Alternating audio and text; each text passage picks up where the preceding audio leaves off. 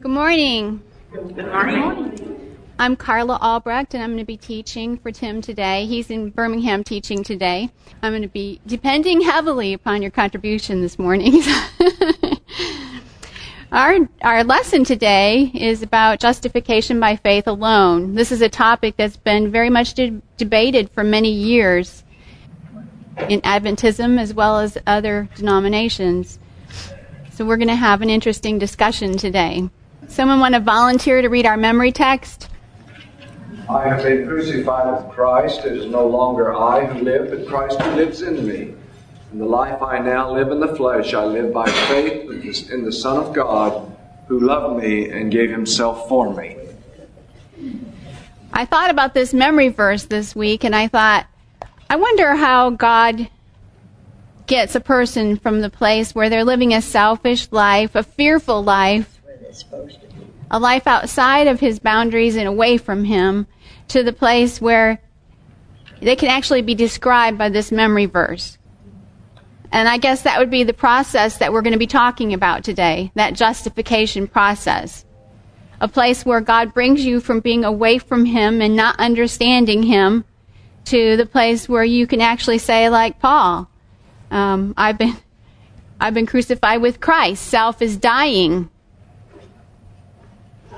And the life that I'm now living, I'm living by faith in the Son of God. That's a big step that God brings us from one place to the other. And we're going to talk today about how that happens. Let's look at the second paragraph on Sabbath lessons. It begins, what did Paul actually say?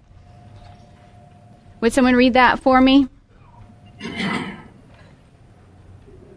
What did Paul actually say to Peter on that tense occasion? In this week's lesson, we will study what is likely a summary of what went on. This passage contains some of the most compressed wording in the New Testament, and it is extremely significant because it introduces us for the first time to several words and phrases that are foundational both to understanding the gospel and to the rest of Paul's letter to the Galatians. These key words include justification, righteousness, works of law, belief, and not only faith, but even the faith of Jesus. So we have some very key words there. And when we're speaking about justification, I think it's important for us to have in mind something that Ellen White wrote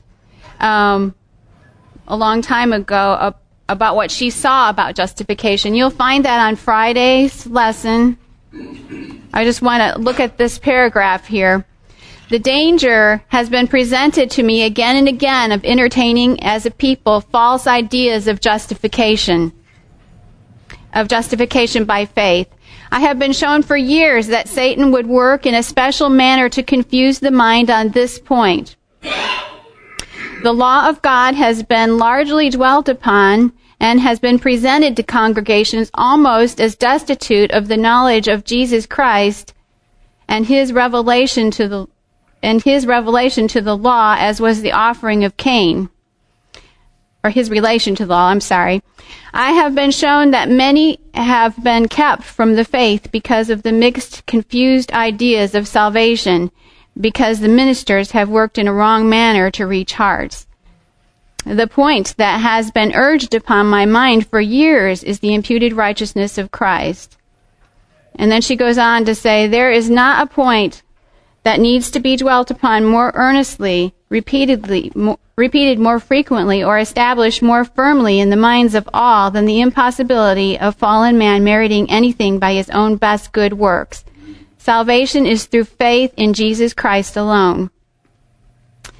Why do you think that Satan would have that special attack on justification by faith? And why do you think that confusion in the minds on this very topic would cause many people to not come to Christ? That it would be the means that Satan would use to keep them away from Christ? It's only through Christ that we are truly healed. we can be deceived into thinking we can be, if not healed, at least made right with God through our own works. But that's not true heart healing. That's not allowing God to write his law on our hearts. It's only through Christ that can happen. And if Satan can throw any distraction that gets in the way of us making that choice, then he has accomplished his task. Yeah. Well, if we can confuse us on that point, that we don't have to keep the law, or we have to keep the law in order to have justification, and we can't do it, and we fail, and so we just give up, and in that way we're not obeying at all, and we're losing out on salvation. Let's look at Sunday's lesson. It's called The Question of Justification. When you think of the word justification, what do you think? What is your understanding of the whole justification process? Justification of what? Being put right with Christ. Being put right with Christ? So it has more to do with something that happens inside of us.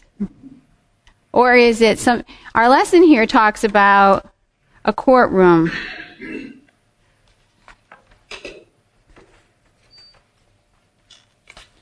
I think it's on this page here. Just below the middle of the page. Yes. Justification is a legal term used in courts of law. It deals with the verdict a judge pronounces when a person is declared innocent of the charges brought against him or her. It is the opposite of condemnation. Additionally, because the words just and righteous come from the same Greek word, for a person to be justified means that a person is also counted as righteous. The justification involves more than simply pardon or forgiveness. It's a positive declaration that a person is righteous. And then he goes on to say that for some of the Jewish believers, however, justification was also relational. It revolved around a relationship with God and his covenant. To be justified also meant that a person was counted as a faithful member of God's covenantal community, the family of Abraham. Do you think that we actually are counted as a faithful member of God's family? Or that we're just declared to be innocent? That we're declared to be just or right, but that's not something that really is taking place in us? I don't think God declares us righteous until there is a change within us. When we make that change and get into harmony with him again, then he can declare us righteous. I don't think he's going to declare us righteous if there's no change in the inner person. So our legal system here on this earth is not necessarily a good description of the way God is running his government. It's not enough for us to be declared righteous. The declaration of righteousness or innocence will not take place until after the sealing has happened. Not before. We now still are on probation. So the declaration will come, but cannot come until probation is ended or when the sealing is taken place. Then the declaration will be sent forward that we are innocent. No judge would accept an innocence plea until something else takes place first. Nobody would declare anybody righteous who is obviously is guilty. Yeah. Hopefully not even here on this earth, although we know it can happen, huh? He may be clemency may be given, but he's not declared to be righteous or innocent if everything is shown, is proven that he is guilty. No judge can make somebody not guilty who is proven to be guilty.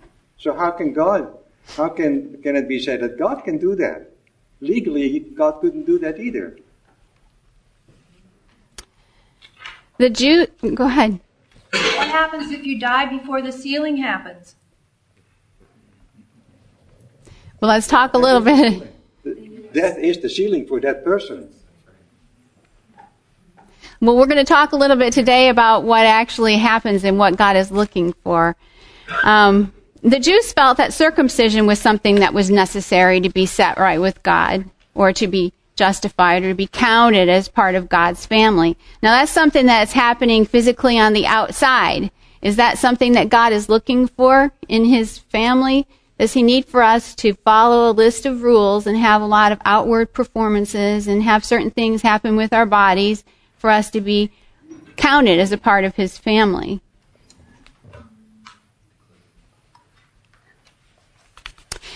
I'm thinking that we might want to think about a bigger picture. If you think about the war that went on in heaven, and we learned about that in Revelation chapter 12, what was that war about? Did it have anything to do with the kind of things that the serpent was talking to Adam and Eve about in the Garden of Eden? It was over the character of God. And it was so insidious and so subtle that actually 1/3 of the loyal angels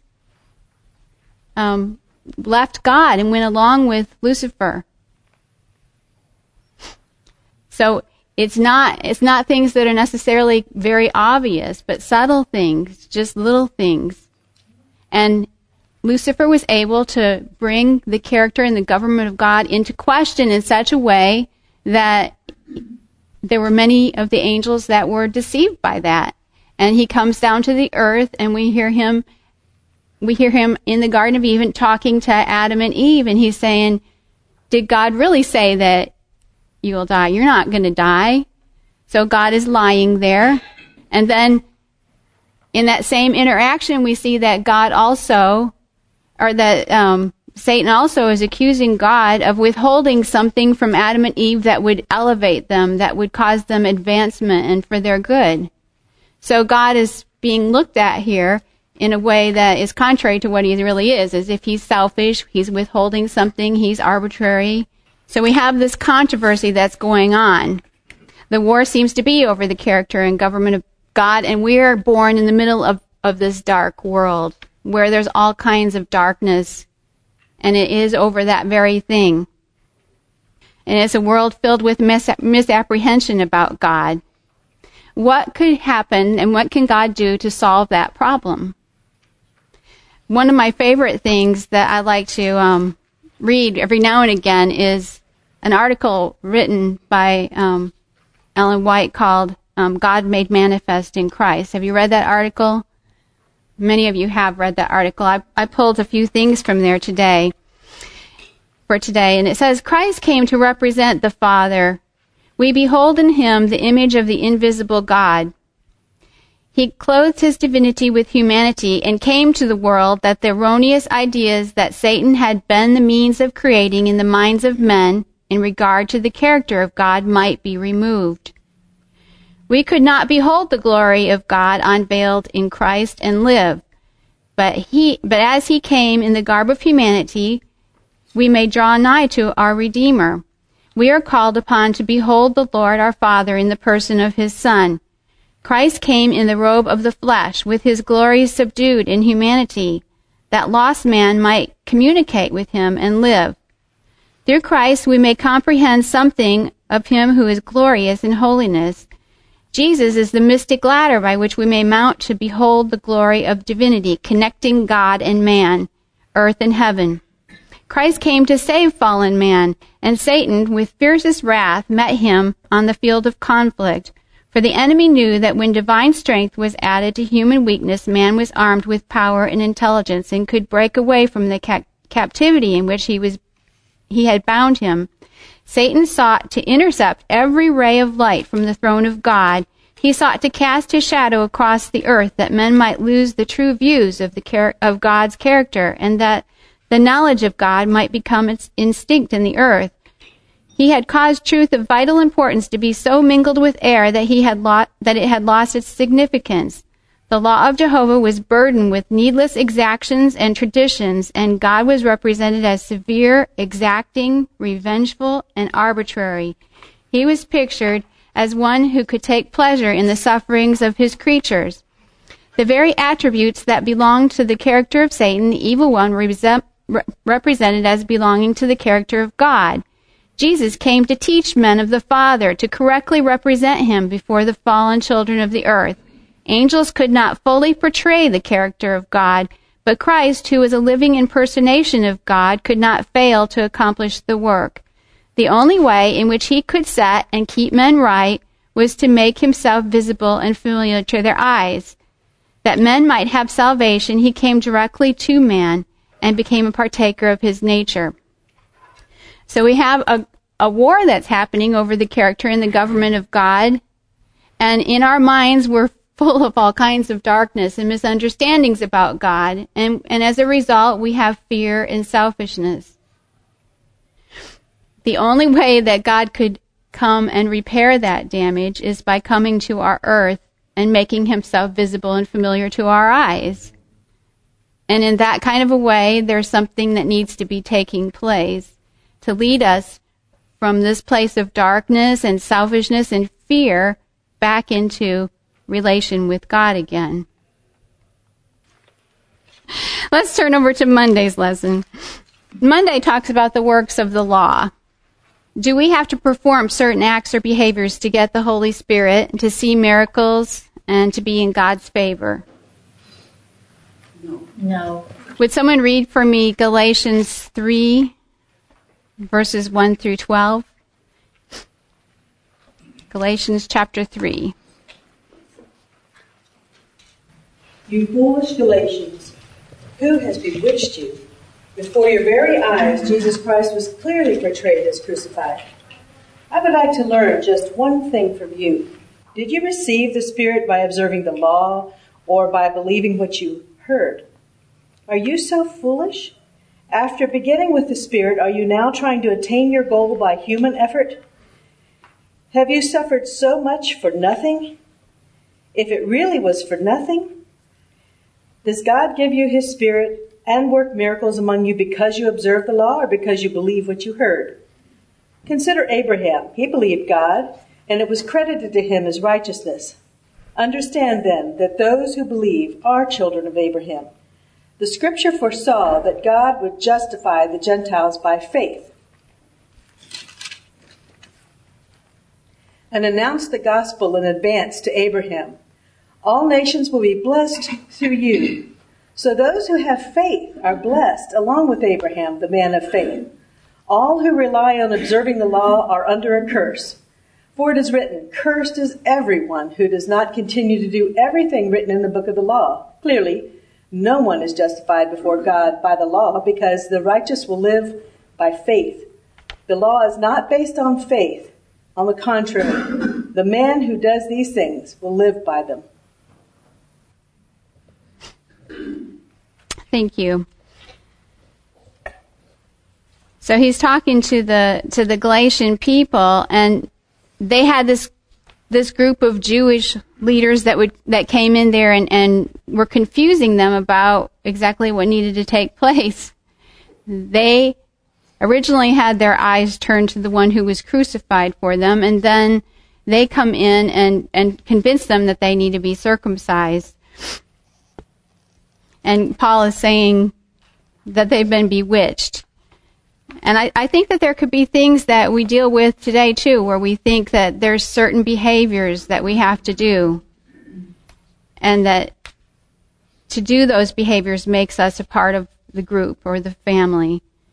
And maybe as Seventh-day Adventist Christians, we struggle with that in particular because we kind of have a culture to our religion, don't we? If we actually want a change to take place in our life, we have to have a different way of thinking. Okay, that's the only way we do something different, is if we start thinking different. And God knew that our thinking was all messed up. That's why he came down for us to actually see him. Why did he give us Scripture? So that we could see him 2,000 years later, okay? Why do we have a spirit of prophecy? So that we can see him. And the only thing that's going to change us, change our mind, change our actions, is by beholding Jesus. And the only way we can behold him is to spend time in his word, in the spirit of prophecy, looking at Jesus and saying, this is what I want to be like. What are the principles here that he lived by, that I can live by? And it's by beholding that we become changed. Why do we want to become changed? Changed in our behavior or in our thinking? Both. But in the right order. Well, we see a picture of Jesus, and we like what we see, and we want to become what he is, and we're not like him. And so we desire to be like him. And so the heart's desire for what he is what changes us. And also we see the path we're taking. We see how hard, we try, we know what, like Paul, the very things I want to do, I don't do. The very things I do want to do, I don't do. You see yourself repeatedly falling into that pattern, and just like Paul, you say, who can deliver me from this? Because I don't see any changes happening, and I see the direction I'm headed. I don't want to head there, but I'm stuck heading there. What can change my direction? And then you see that Jesus changed the direction of other people and showed a different direction in his life. And then you see he may be and is the solution to the change of direction in your life. But the ultimate goal is to have eternal life. Because we can't have eternal life unless we are like him. And so that's why we want to become like him. Well, at least I want to have eternal life. Born sinful. I mean, we were born into sin. We couldn't help it. That's right. We're born in a very dark world, and we're born from a fallen mother and a fallen father. Nature. So that's right. To be changed in order to have eternal life. This change and this justification, the whole purpose of this is not salvation. It's not the reward of heaven. It's all about finding a way to glorify God. That is our whole purpose. It has nothing to do with the reward for us. Our satisfaction, our goal, our reason for existence, for being created, was to bring glory to God. That's the reason why this justification thing was put in place. That's why Christ died on the cross, so that we could once again have glory come to the Father. That's where Lucifer made his mistake. I like your heartfelt thing. In heaven, Lucifer had this. His desire was to glorify God. He gradually just drifted away. Then he discovered this law that nobody else even knew about. And once we become divorced of this concept of a law and just embrace the glory of God, we are on a very good road. I like that. The 23rd Psalm, it says, in one translation, lead me on the path that is right for the good of your name. And we're told, too, that the war is over God. And in the book of Romans, I believe it says that may you win your case when you take it to court. When you're the one being judged and the battle is over God, that he would win. The reason you want to glorify God is because he is so wonderful. Like we, put Abraham Lincoln on a pedestal and we say, look at what he did and what a wonderful man he was and how gracious he was to people. And the same is true of God. We see what a wonderful God he is, and we can't help but glorify him and praise him. It comes through our love for him, not because we have to do it, but because we love him so much. And I think we glorify God by allowing him to do what he does so well. I mean, how best to glorify God, but open your heart to his changes, allow his changes. Other people see the day and night difference in the way you are and the way you were, and that glorifies God because it's only through him that happened. What were you going to say? I agree with that. That's right. The title of the lesson of this week is misleading. Justification by faith alone. You read from the quote on Friday from Faith and Works that justification by faith in Christ alone.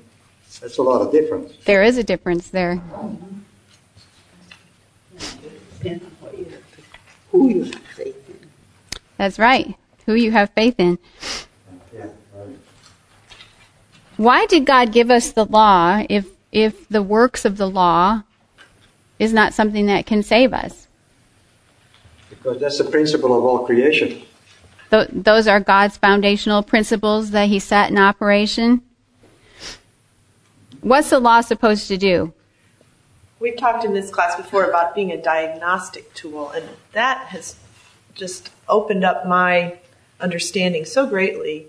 When I see, like in passages like we're reading today, references to the law, thinking of it as this way of us being made aware of that condition that we're in and of our great need of God. If we can go through life oblivious to that, and the law is a tool for that purpose. Yeah, Romans 3 verse 20 says, "Therefore by the deeds of the law no flesh will be justified in His sight, for by the law is the knowledge of sin." So it helps us to see that we're sick, doesn't it?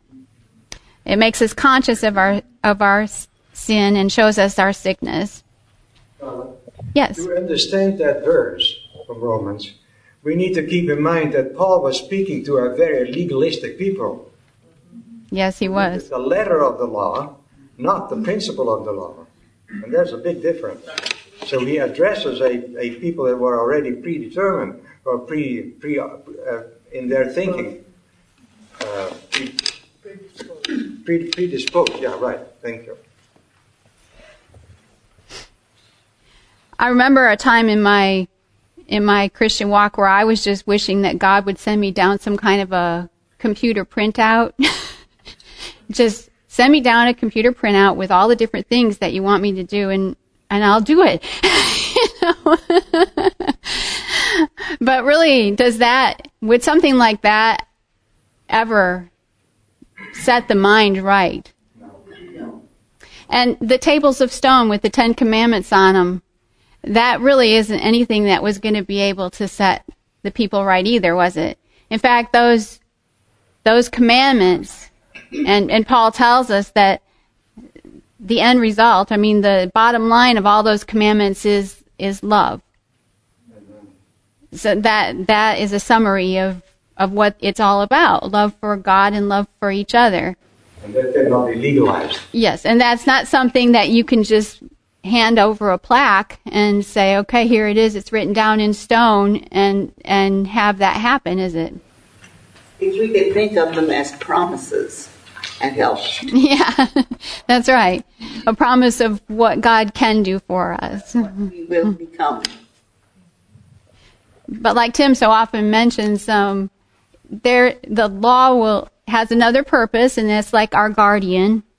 It will watch over us and protect us when you're a child and you don't know that you need to brush your teeth. Then the law that says you have to brush your teeth and the consequences that your parent might give if you don't brush your teeth will maybe save your teeth long enough for the day to come where you will realize you need to do them. You need to brush your teeth. So the law has that function as well, but it helps us to understand our condition, our sickness. The law is like a road map. It's like a road map? In a sense, yes. If not followed, you'll get in the ditch. Yeah. One ditch or the other.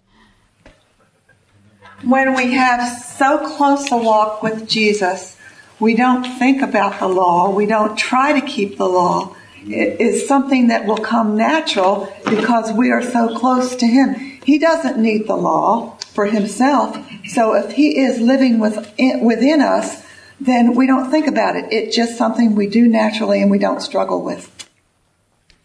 So having salvation not be through the law, your justification is not through the law or through the works of the law, but rather through faith in Christ, does that do away with the law? No.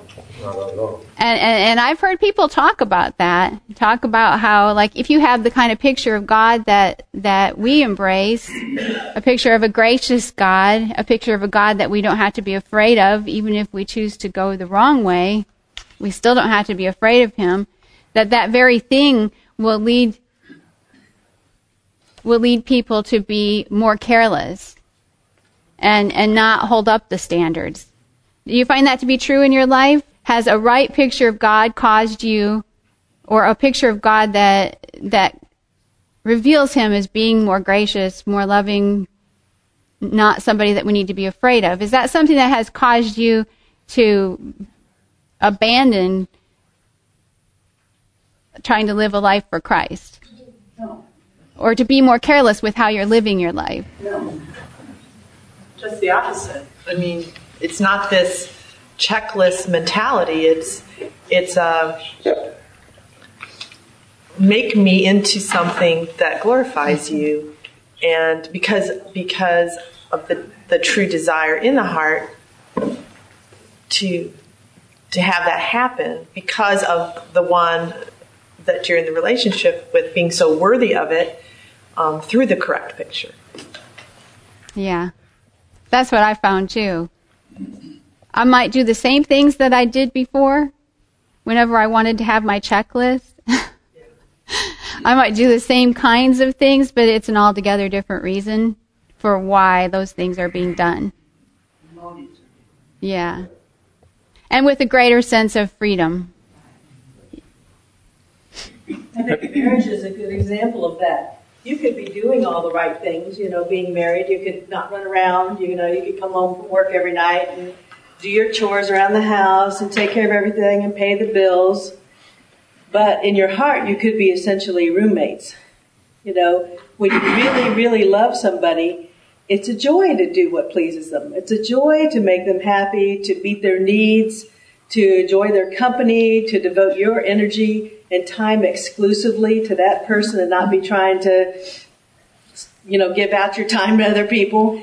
You could be doing the same thing, but the whole motivation is different, and the result and the end result of that is totally different. And I think one of the reasons God gave us marriage was to help us understand the difference between duty and heart love that produces the actual same result. I mean, you're actually doing the same thing, but for a whole different reason with a whole different result. And that's not something that can be forced, is it? It's something that comes from love. If we would use some different words, justification, sanctification, these words kind of leave me cold. Me too. I'm brought up with them.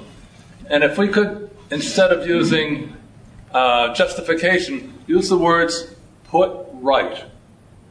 For example, in the 11th verse of the 3rd chapter of Galatians, it says, "Now it's clear that no one is put right with God by means of the law." Doesn't that make more sense than to say you're justified? Now, what the justification means different things to different people. That's right. But more simple language that is a little clearer sometimes lights the bulb up. I like those simple words too. I like the words set right and kept right. Those are words that you can wrap your mind around. I know the words justification, sanctification, glorification, propitiation, those kind of things. When I was first an Adventist and I was trying to study the quarterly and reading that kind of stuff, I was just ready to throw that quarterly away because I didn't know what any of it meant. So what is God really looking for? I like Deuteronomy chapter 10, verse 12. It says, "And now, Israel, what does the Lord your God require of you but to fear the Lord your God, to walk in all his ways and to love him, to serve the Lord your God with all of your heart and with all of your soul, and to keep the commandments of the Lord and his statutes, which I command you today." And then Micah chapter 6, verse 8, it says, "He has shown you, O man, what is good. And what does the Lord require of you but to do justly, to love mercy, and to walk humbly with your God?" Those are the kinds of things that stone with a bunch of rules written on it can't make happen. None of those things that God is really looking for, He can't command them. He can't make them happen by force or manipulation in any kind of a way. So therefore, God has to do something to lead us to love, devotion, and relationship. Tim has also compared that it's like a prescription. If you follow this prescription, these things will happen instead of commands. Yeah, it's a prescription that God gives us of how to live a holy life, how to glorify and honor Him. That's right. And how is it that takes place? How does God lead us to that place? By first loving us. We are drawn to Him because He loved us first. Yeah, love begets love, right? He loves us. Pardon? It's a daily process. And like you said back there, it's something that happens as we spend time every day with our God, as we behold Him. But another important aspect is never come to the point where we think we have attained perfection or are no longer in need of looking at that set of rules, that set of 10 Commandments, and think we have it all together. We're never to come to that point where we're self-assured. And I don't believe that a person who is drawing closer to God will come to that place, because the closer you come to Him, the more you see the truth about yourself too, right? So you never walk away feeling like, wow, I'm finally made it. I arrived. I saw a t-shirt the other day that said, "It's all about me." And that's the whole focus that we have through this talking about justification. We're worried about me. How am I doing? Am I good enough? Am I going to keep the law? And it's not about me. It's about Him. And the same thing in terms of our behavior with other people. It's not about me. It's about how I treat other people because of how their needs are, what I can do for them. And when we get the focus on others instead of ourselves, then there's nothing happen. I mean, this isn't a problem. This all melts away. That's right. Because I think even salvation can be selfish. See how many people you can step on to get to heaven. You know? Yeah. Yeah. Yep, that's right. and really... But don't we all see how a lot of this talk is about behavior? Let's all have right behavior and we'll be saved. Yeah. But that's incorrect. If you get it backwards, then your salvation is worthless if you think it's all about keeping commandments and doing right things. As the Bible says, everything flows out of the heart. What you say, what you do, comes from the kind of heart that you have. And if you don't have a right heart, you won't have right behaviors. So you can do right behaviors, but it doesn't change your heart. It's the other way around. Well, Judas is a good example of that. You know, he beheld Christ the same length of time as all the rest of the disciples. He was right next to him, saw everything, but he saw him through his own eyes and through his own heart.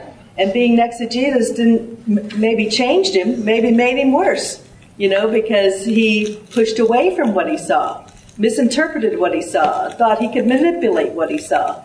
So I don't know that totally beholding always changes you for good. Sometimes it polarizes. It makes you more towards God or away from Him in some examples. Don't love the atheist who does the right thing because it's the right thing to do. Not because there's a heaven here or there's something to be gained at the other end, but it's the right thing to do. But more Christians, I think, should do the right thing because it is the right thing to do. And God wants us to understand the things that we do and to do them because they're right and not because that we're told to do them, right? On Tuesday, it says the basis of our justification. There are some interesting things in here that I thought... It says we should not assume that the Jewish Christians were suggesting that faith in Christ was not important. After all, they were believers in Jesus. They all had faith in Him. Their behavior showed, however, that they felt faith was not sufficient by itself. It must be supplemented with obedience, as if our obedience adds something to the act of justification itself. Justification, they would have argued, was by both faith and works. The way that Paul repeatedly contrasts faith in Christ with the works of the law indicates his strong opposition to this kind of both-and approach. Faith and faith alone is the basis of justification. Did the Jewish people have faith in Christ? Yes, they did. Jewish Christians. The Christians. The Jewish Christians? Did they have a right picture of God? No. What kind of a God were they? Did they have faith in, or were they believing in? Arbitrary, vengeful, and severe, unforgiving. And Paul was fighting against the outworks of all of that, wasn't he? He was fighting against what they were trying to lay on the Gentile believers because it was giving them a wrong view of God, a wrong picture of God. And that's why it was such a bad thing. So these Jewish Christians did not necessarily have faith or trust or confidence in the true God, in the true picture of God. They were still believing that salvation was only for the Jews. And they were saying these Gentiles must first become Jews before they can have salvation. That's basically what they were saying. Mm-hmm. And that's why they wanted them to go through the rite of circumcision to become Jews. Then they're eligible for salvation. Right. That wrong picture of God, Jesus came to justify. To set right. Put right. That's right. I like that. Yes. You know, don't you have to look at it culturally? Because they were told by God that they were to be circumcised to be part of Abraham's family. That was from God. So now they were having to get their mind around the fact that the good man, our wonderful rabbi, who we understand to be the Son of God, had come down and changed the direct word of God, which is what Paul was telling them. You don't have to do this anymore to be part of God's family. Yeah, there could have been some, that would be a hard shift to make in their thinking, wouldn't it? The Jews were that bad or that legalistic. I mean, they were recognizing the cross. They were recognizing their salvation with Christ. They said, you know, to be part of this family, you got to do this.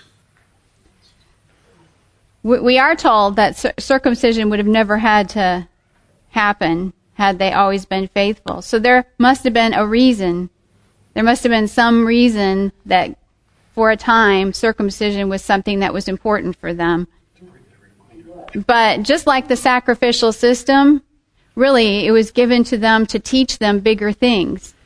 But it ended up being something that where they were, it was just ceremonies and rituals and things that they went through where they lost the true meaning of it.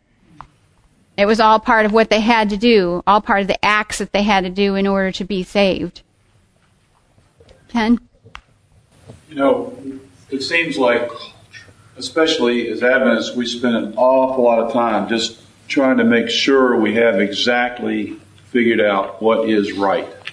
In other words, we get to the point where we almost worship what is right as opposed to a person who is love. And, you know, personally, I feel like it's almost like when you're struggling with those things, it's almost like being in a fight with somebody who knows judo or you know, some of those martial arts, that you can put all the force that you want to in your belief or in your, you know, the force of your person, you know, to really stand for that. And then you just get flipped, you know, because especially if you're coming at someone who you may think is not correct or not right. And so that's why it's so important, you know, to just back up a little bit and say, it may be right, but what does it mean? You know, what does it mean not only for me, but for the person that I deal with? I don't know. That's just kind of where I'm going with it. We can definitely get off in a ditch. I was thinking about, you know, how God had given them circumcision and the sacrificial system, but throughout the Old Testament, even throughout, God reveals that non-duty type of following in so many ways. Like even before that passage you read from Micah, just prior to it, is, with what shall I come before the Lord? What is it the question is, what does the Lord require? And, will the Lord be pleased with thousands of rams? And all, throughout the Old Testament, it tells us over and over, that's not the point. The point is, I want your heart, and I've got to find any way I can to get you pointed in that direction. But it's not what I really want. What I really want is for you to be set back right in the way I intended you to be. But God will use anything that He can, or anything that we need, as an emergency measure for the time that we're in, won't He? So if we need to have the sacrificial system, or we need to have circumcision, or anything as a beginning place, He will use that for us. But He's trying to lead us to something that's really way better than all of that. He wants to lead us into a real relationship, a love relationship with Himself. Is there anything that we do today as a church that requires people to be a part of our church, like circumcision back from the Jewish times of the sacrificial? What do we do today? We have a whole set of rules. But we have some things, don't we? like not smoking, or being baptized, or even the vegetarian diet, or keeping the Sabbath. Just there is a kind of a way that we're supposed to behave as Adventist people, isn't there? If we were actually scrutinized under the 28 fundamental beliefs, how many of us would actually be church members now?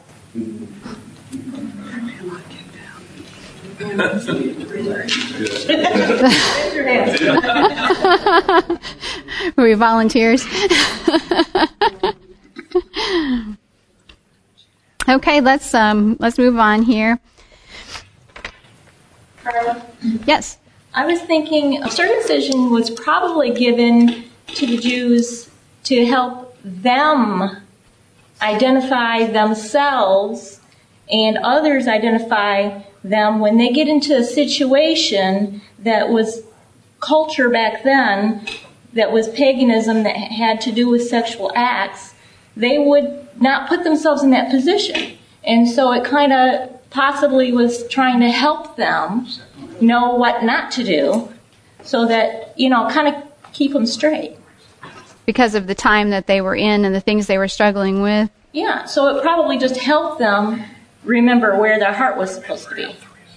So once again, God is not just arbitrary doing things. He's doing it for real good purposes. There was a purpose. Exactly. The obedience of faith. Let's look at Wednesday. So what is your understanding of what faith is, and how is that involved in the whole justification question, or in what you see as what God is looking for from His people? Faith is like partnership with Christ, partnership with God. Okay, partnership with God. Anybody else have a thought? I think faith is based on trust. We know God so well that we know that whatever He chooses to do for us in our lives, we're safe. He has our back, in other words. Okay, so partnership, trust. Any other thoughts? Like Job said, though He slay me, yet will I trust Him. Mm-hmm. What kind of faith is that, where you would trust Him even to kill you if it was for your best good? We were talking, or the sermon over at the University Church this morning had a little bit of that in it. I think faith is also based on experience. How I know that God has been present in my life and led me in the past. Okay. That helps me to know in the times when I can't see Him. I have evidence that says He has been with me, so I can trust that He will be with me. Shadrach, Meshach, and Abednego in the furnace very well model that. But they took it one step further. They had total trust and faith in God that He was able to do it, that He could do it if He wanted to. But here's where the faith really kicked up a notch. But if He chose not to, still, if all the circumstances fell apart, they were still going to be true to the God that they loved. That's really faith. That's faith, yeah. What? It's a response to something that God does first. How do we get faith? The last paragraph in Wednesday's lesson is a very good description. Can you read that for us, Tina? It says, a careful examination of Scripture reveals that faith involves not only knowledge about God, but a mental consent or acceptance of that knowledge. This is one reason why having an accurate picture of God is so important. Distorted ideas about the character of God actually can make it more difficult to have faith. But an intellectual assent to the gospel is not enough. For in that sense, even the demons believe. True faith also affects the way a person lives. In Romans 1:5, Paul writes about the obedience of faith. Paul's not saying that obedience is the same as faith. He means true faith affects the whole of a person's life, not just the mind. It involves commitment to our Lord and Savior, Jesus Christ, as opposed to just a list of rules. Faith is as much what we do and how we live and in whom we trust as it is in what we believe. That is a good paragraph.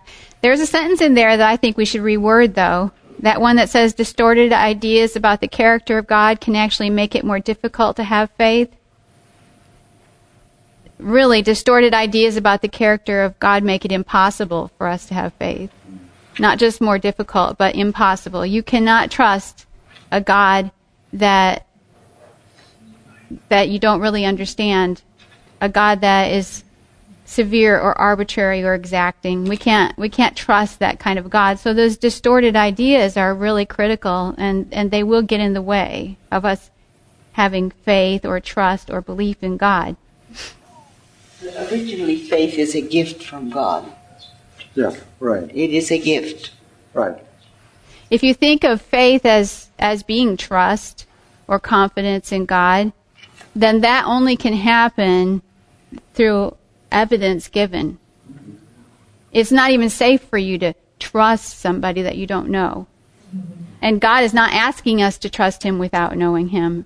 So it wouldn't be a leap in the dark, because like we've talked about, He gives us a lot of evidence in His Word about how He moves about, and especially in the life and the death of Jesus.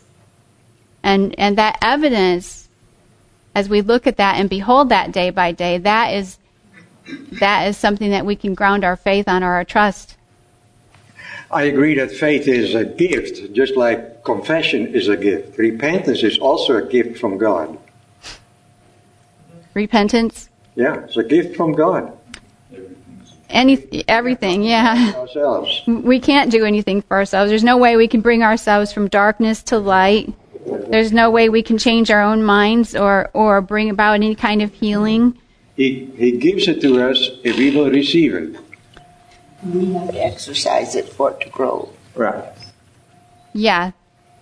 And that's where we have the verses that talk about, let's see.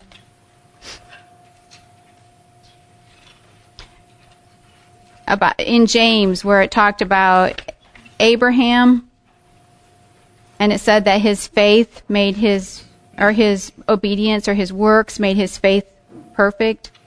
And it's just like that in any relationship. The more you move forward and the more you act in a loving kind of way, or you exercise trust, and you see that the one that you're trusting really was trustworthy, the more that trust grows, right? So it's like that with any relationship. The more we move forward in God's ways, the more we're convinced of how right they were. We say, oh, wow, he was really right. This is something that really was just exactly what God described. And so our faith continues to grow, or our trust in God grows. So does faith promote sin? We're running out of time here. We'll try to wrap up Thursday's part. Does knowing the truth about God and how He alone can save your mind leave you to live that lawless life? Well, we talked about that a little bit. When you understand the goodness of God and how free you are, that He's not arbitrary, exacting, severe, and vengeful, does that lead you to be careless with how you live your life? Why should we be concerned with how we live our lives? Because it's a reflection of who we believe in. I mean, people observe how we live our lives, and it reflects who we believe in. Who is the God that we believe in? And our life, we hope that our life will be something that reflects the goodness of God, so we can be a testimony to His goodness here on this earth. But despite that, even outside of that, in any kind of a relationship, with your relationships here on the earth, if you're careless and you have lazy behavior, will it affect your human relationships? Mm-hmm. Yes. It does, doesn't it?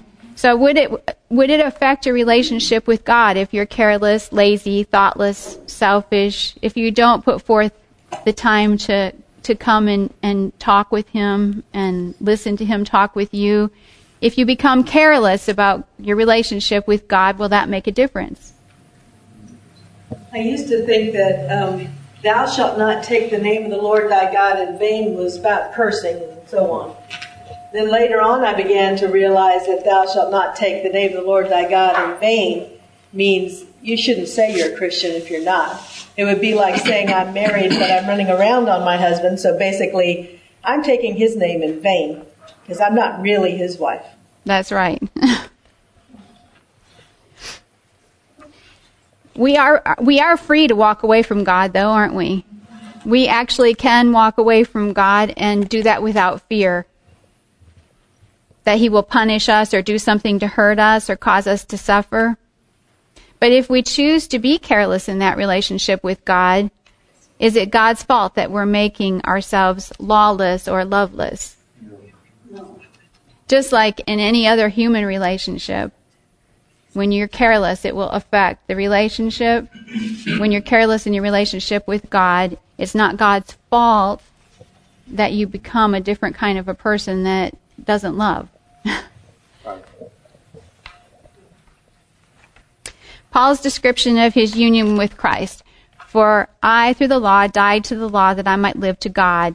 I have been crucified with Christ. It is no longer I who live, but Christ who lives in me. And the life which I now live in the flesh, I live by faith in the Son of God, who loved me and gave Himself for me.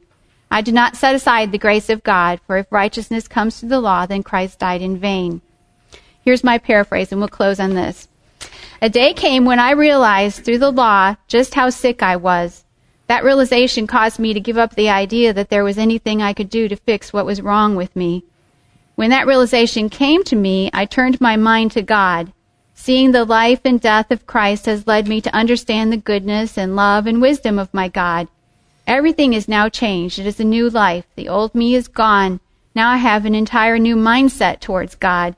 Now the life I live day by day, I live because of the trust, confidence, faith I have in God as revealed by His Son, the one who loved me and gave Himself for me. I'll never again live a life centered in keeping a list of rules or regulations. If my mind could be set right through rules and regulations, there would be no need for Christ to have died. In fact, He wouldn't have even needed to live. None of that law-centered life for me. I loved because I was first loved.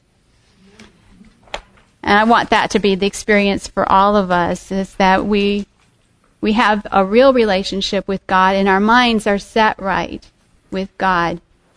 We trust Him because He's trustworthy. Let's have a prayer. Father in heaven, thank you for our lesson today, and thank you for the Sabbath School class and all the participation. We pray that you would help us to have a relationship with you. We pray that you would help us to see you as you really are so that we can be set right and kept right. In Jesus' name, amen. Thank you for your participation today.